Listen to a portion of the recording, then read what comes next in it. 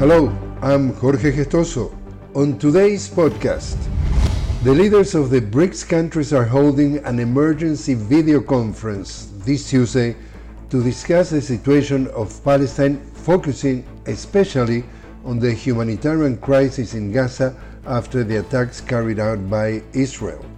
The meeting was convened by the President of South Africa, Cyril Ramaphosa, who exercises the pro tempore presidency of the BRICS. In addition to Brazil, Russia, India, China, and South Africa, the leaders of the new bloc countries were also summoned. Saudi Arabia, Argentina, Egypt, Ethiopia, Iran, and the United Arab Emirates.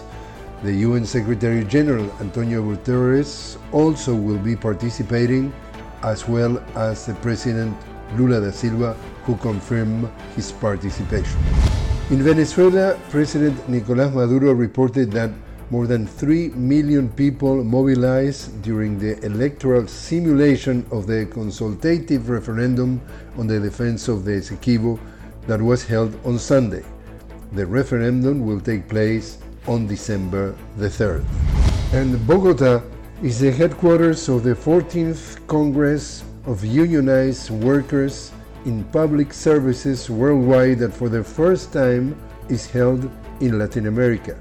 This event is attended by representatives of 25 countries, 76 trade unions, and around 190 delegates who for the 3 days will be debating and proposing alternatives against the privatizing of public services, extending the coverage of these services to the most vulnerable sectors, and also in defense of the collective bargaining.